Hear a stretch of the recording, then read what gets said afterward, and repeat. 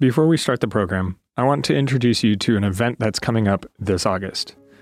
The Loma Linda Institute of Worship is offering a worship leadership certificate to help leaders and pastors take their congregation's worship experience to the next level. This August 9 through 12 event will include presenters Randy Roberts, Adriana Pereira, Nicholas Zork, Wayne Buckner, Richard Hickam, and more, and provide the opportunity to perform on stage with Steve Green and the Heritage Singers.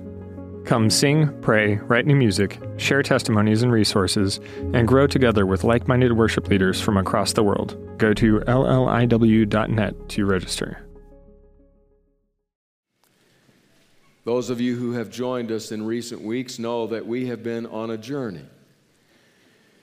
We've been on a journey through the final days of the last week of Jesus' life on earth. We have followed his footsteps, followed them on the triumphal entry, to the temple takeover, to controversy. On Wednesday, we followed him as he waited and as Judas schemed and plotted. We followed him into the sacred precincts of the Garden of Gethsemane as the world's destiny hung in the balance. And we have been to that place called Calvary. We have been witnesses to both the crucifixion and the cross. And last night as we gathered here in this place, our minds were turned to the hours of the Sabbath, sundown Friday to sundown Saturday on that weekend so long ago, and to the pockets of people around the city having very different experiences of Shabbat Shalom. Last night, those of you who gathered here wrote on pieces of red paper, wrote sins to confess to the Father, and you attached them to the cross out front. Some of you asked me on the way in this morning, we noticed that the red has become white. What happened? Well, Isaiah could answer that. He said, "Let's reason together, says the Lord. Though your sins be as scarlet, they will be as white as snow. Though they be red like crimson, they will be as wool." That's what happened. And we left last night pensive about those Sabbath hours filled with so much confusion and question. And today we come back in the dark hours, in the darkness, as it moves toward dawn of the first day of the week. As we have followed the footsteps of Jesus, our primary focus has been, how can we enter in and experience what they experienced? What might the record suggest actually happened? So I read from Matthew's Gospel, the 28th chapter, beginning with verse 1, these words. After the Sabbath, at dawn on the first day of the week, Mary Magdalene and the other Mary went to look at the tomb. There was a violent earthquake, for an angel of the Lord came down from heaven and going to the tomb, rolled back the stone and sat on it. His appearance was like lightning, and his clothes were as white as snow. The guards were so afraid of him that they shook and became like dead men. The angel said to the women, "Do not be afraid, for I know that you are looking for Jesus who was crucified. He is not here. He has risen just as he said. Come and see the place where he lay. Then go quickly and tell his disciples, he has risen from the dead and is going ahead of you into Galilee. There you will see him. Now I have told you." So the women hurried away from the tomb, afraid yet filled with joy, and ran to tell his disciples. Suddenly Jesus met them. "Greetings," he said. They came to him, clasped his feet, and worshiped him. Then Jesus said to them, "Do not be afraid. Go and tell my brothers to go to Galilee. There they will see me." It was in my mid-teen years. I was 14, maybe 15. My dad was pastoring a church in Guadalajara, Mexico, made up primarily of medical students and their families. He not only pastored the church, but he worked as a mission pilot, flying medical students and medical supplies and foods to the Huicholes, an indigenous tribe of people in a land that time had forgotten. Once Dad flew out to the Huicholas, there was no contact whatsoever with the outside world until he returned that evening. I remember that night. I remember it extremely well. And I'm not alone. After first service, my sister texted me, Lindy Thomason from Texas, and said, I remember that dreadful night. It was that night when Dad and the 3 medical students with him did not come home.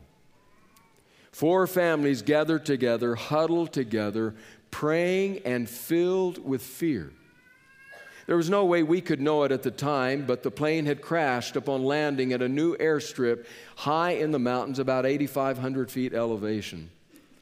Miraculously, nobody was seriously injured. But now they had no way back. We would not find out until the rescue plane brought them back the following evening what had happened. So for us, that night was filled with anxiety and worry and sorrow and tears. I remember when it came time to go to bed, I slept, if you want to call it that. Very fitful, tossing and turning, but I went to Mom's and Dad's room and I lay down on the side of the bed where Dad slept. Just a teenage boy trying to feel close to his father.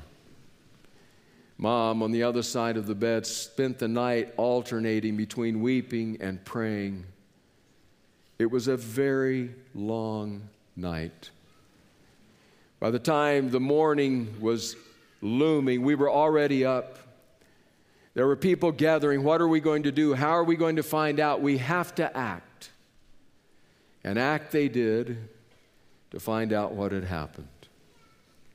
As I read this past week about that night, certainly Friday night, but now Saturday night, for the disciples, for the followers, my mind went back to that night. Because I suppose anyone who has experienced a trauma, a tragedy, anyone who has received bad news, knows the experience of tossing and turning in the night, praying for the break of day, and yet fearing what the break of day will bring. Such must have been the experience for the followers of Jesus, the disciples, the women who had followed him, who had tended to his needs, had supported him. So much so that by the time the night was growing late, they got out of bed and they started for the tomb. Each of the gospel writers pens a record of that account, tells the story of what happened. Each adds his or his own nuance to the story. Each adds some different information. But as we gather the accounts together, a picture begins to emerge of what likely happened early that morning, the first day of the week. They're all agreed that the women went to the tomb first. They got up and they couldn't take it any longer. The men, they were probably still afraid, still locked in for fear of the Jewish people, what they will do to us. But the women, they couldn't take it. They took spices and ointments and they headed to the tomb. We're going to anoint his body properly for burial, the very thing we didn't have time to do because of the Sabbath just 40 hours ago. And they make their way down the path, a gaggle of women on their way to the tomb. As they walk, they converse. They ask questions. That stone is huge. There's no way even all together that we'll be able to move that. Who will help us move the stone? It's when they come around that last bend and they're able to see full on where the tomb lies that they are hit with a shock of surprise. The black door of the tomb is clearly open. The stone not only has been removed, but as though brushed aside by a powerful hand, has been tossed on its side. What's happened? Are there grave robbers? The grave robbers that are so present in the world at that time, have they come? But why would they come? There certainly were no riches, no treasures involved in this burial. What has happened? It appears as you read the account that at that point in time, two things happened. The first thing that happened was that Mary is sent back, or chose on her own to go, probably sent back to tell the disciples, go and tell them the tomb is open. Maybe somebody has taken the body. And so Mary departs to go tell the disciples. And the other women, they draw near to the mouth of the tomb. There's no Roman guard present. Those who quaked and fell as dead men have now fled. They have fled only to be accosted by the religious leaders. Look, you keep your mouths shut. But you know, if we keep our mouths shut, we pay with our necks. No. Here's money. You keep your mouth shut. We'll take care of the governor. You don't say a word. They probably don't need to. A mere look at their ashen faces, slack-jawed, wide-eyed, tells the tale there was no grave robbing here, not of the kind people think of. The women draw near, only to be met with angelic visitors. Why do you seek the living among the dead? He's not here. He's risen just as he told you he would. Look, here's the place where his body lay. Now go back, tell his disciples, tell them he will meet them, as he said, in Galilee. Meantime, Mary has reached the disciples. She has broken to them the news. Something has happened. We're not sure what. The tomb is open. The guard is gone. We don't know what has occurred. Immediately, Peter and John race for the exit and run pell-mell toward the garden tomb. John, likely the younger of the two, outruns Peter, arrives at the tomb, peers into its interior, its empty interior. Peter, huffing and puffing, catches up, impetuous that he is, bursts straight into the tomb, upon which John follows. And they look at what's there. The text of the Gospel of John says that they saw the grave clothes, that John saw them and believed. Doesn't that make you want to ask John? John, isn't that fairly scant evidence on which to believe? Some grave clothes? And you believe? How could you believe? New Testament scholar William Barclay answers that with these words. Peter and John went at a run, and John, who must have been a younger man than Peter since he lived on until the end of the century, outstripped Peter in this breathless race. When they came to the tomb, John looked in but went no further. Peter, with typical impulsiveness, not only looked in but went in. For the moment, Peter was only amazed at the empty tomb. But things began to happen in John's mind. If someone had removed Jesus' body, if tomb robbers had been at work, why should they leave the grave clothes?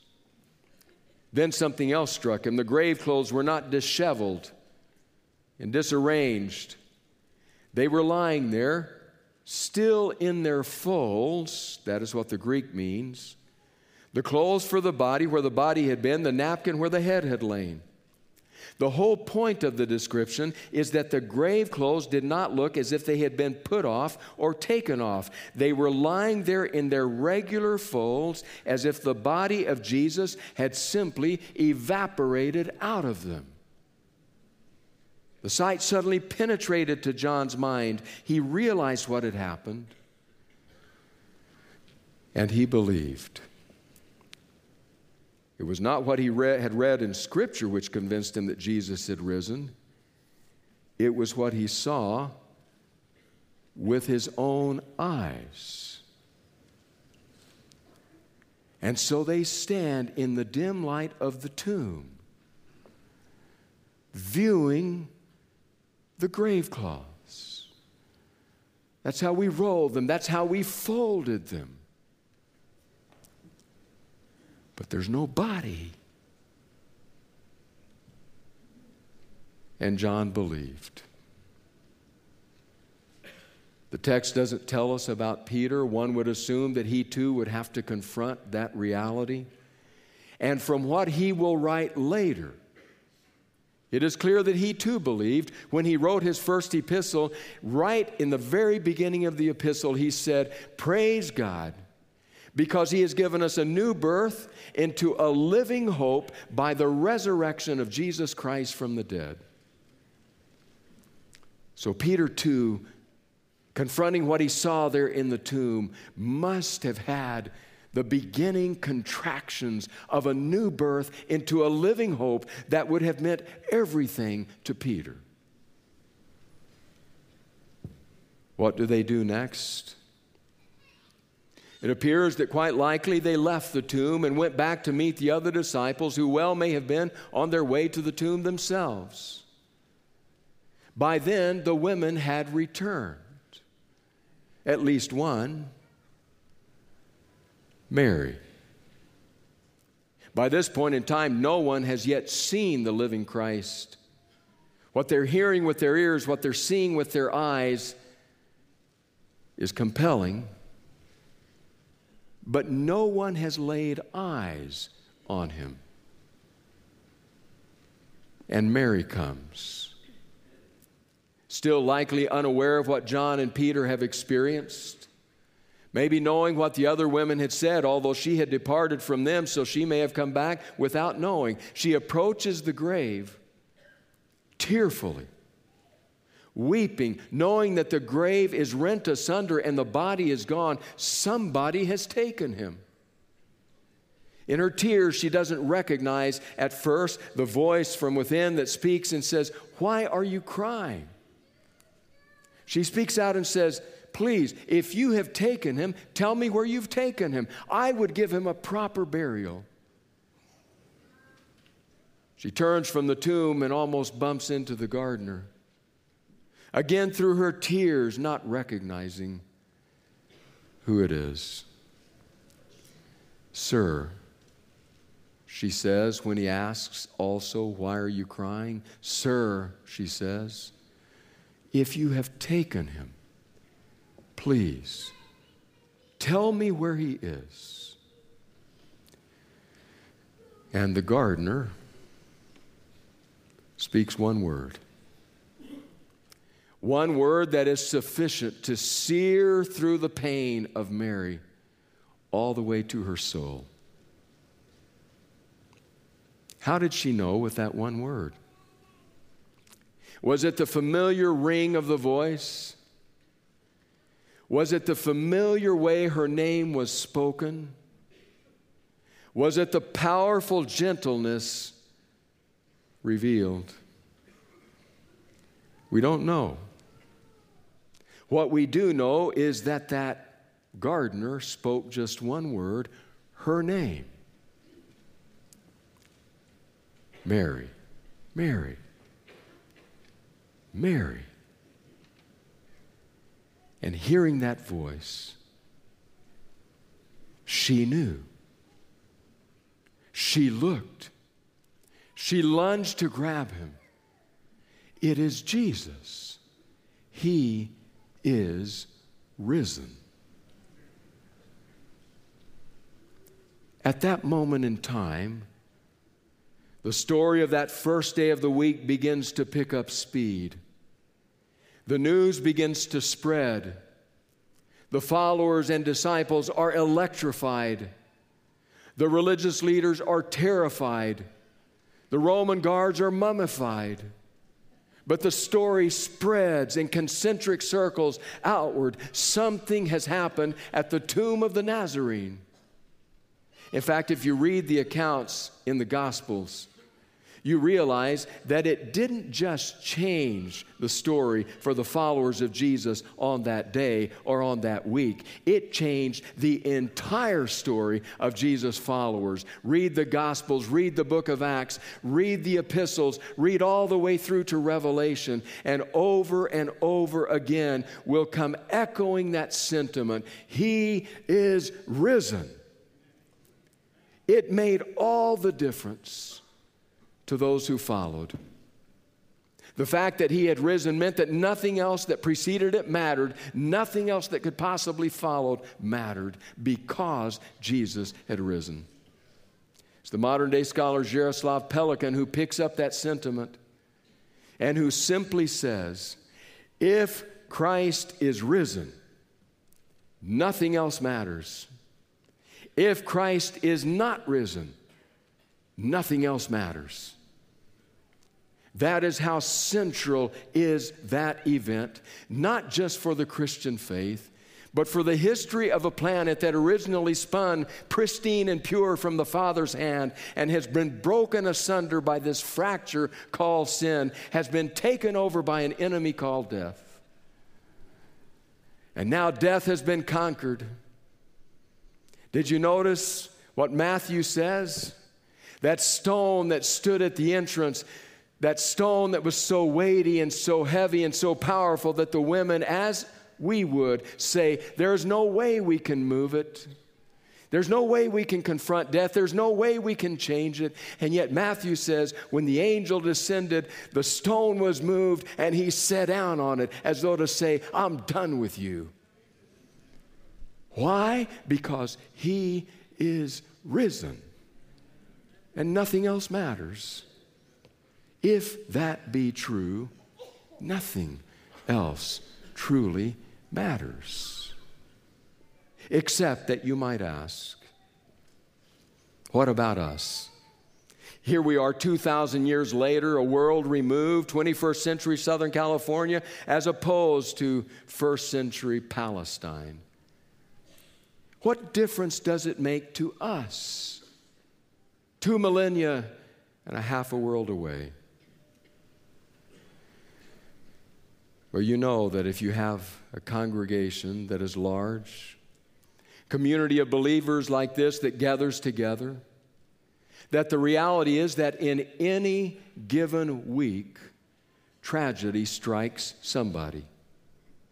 Trials come into someone's life. Difficult news bursts forth upon the boundaries of some family's experience. I've heard it just this morning, shaking hands in the lobby. Things that people have heard this week. The reality of what has happened in our lives as a community. It's the simple fact of life. For one family, it might be that dad walked out the door this week, left behind a weeping wife and crying children, left behind a wake of pain that will not fully be healed, not in weeks or months, but possibly even in years. The pain echoes and reverberates already, but it will continue to ring for years to come. And that family staggers into church this morning asking, is there a word from the Lord? Another family, wage earner, has been pink-slipped this week. Done. Never saw it coming. Made a very good living, but the margins were razor thin. And now the prospect of no income is deeply frightening. What are we going to do? We can't go this way very long at all. We'll lose the house. We'll lose everything. What will we do? And that family trudges into worship this morning, asking, is there a word from the Lord? Another family sitting in a doctor's office, and the doctor says, I'm sorry. And their mind's real. The diagnosis is grim. Will the prognosis be as grave as feared? Sleepless nights? Worries, concerns? What if? And they hold tightly to each other as they come quietly into worship this morning, and in their hearts is a question. Is there a word from the Lord? There is. There's an old word that comes echoing from a garden, echoing across the centuries, still resounding throughout the millennia. There's a word from the Lord. It's a word that Rick Warren knows. Rick Warren, senior pastor, Saddleback Church down in Orange County, author of the book, The Purpose-Driven Life. Warren and his wife, Kay, experienced the horrible tragedy just not too many years ago. Their 27-year-old son, Matthew, chose to end his life. After years of struggling with mental illness and depression, just couldn't hang on any longer, had been hanging on by the fingernails, and then his fingernails cut to the quick, and he fell hard and couldn't bear up under it. Listen to Warren's words, Rick's words. I've often been asked, he says, how have you made it? How have you kept going in your pain? And I've often replied, the answer is Easter. You see, the death and the burial and the resurrection of Jesus happened over 3 days. Friday was the day of suffering and pain and agony. Saturday was the day of doubt and confusion and misery. But Easter, that Sunday, that first day of the week, was the day of hope and joy and victory. And here's the fact of life, he says. You will face these 3 days over and over and over in your lifetime. And when you do, you'll find yourself asking, as I did, 3 fundamental questions. Number 1, what do I do in my days of pain? 2, how do I get through my days of doubt and confusion? And 3, how do I get to the days of joy and victory? The answer, says Warren, the answer is Easter.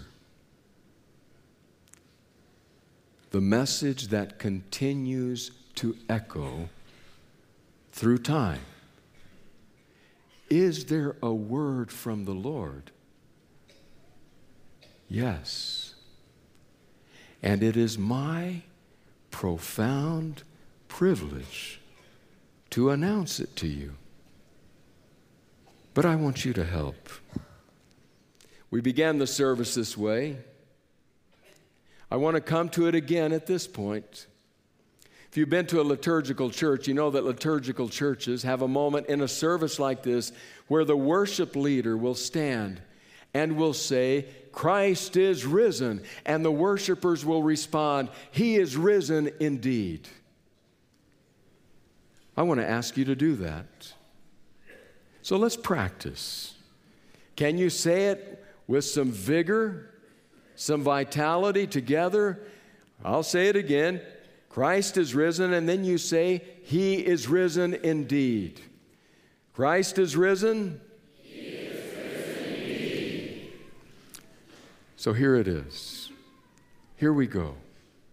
2,000 years ago, early on the morning of the first day of the week of that weekend, a group of women went to a tomb.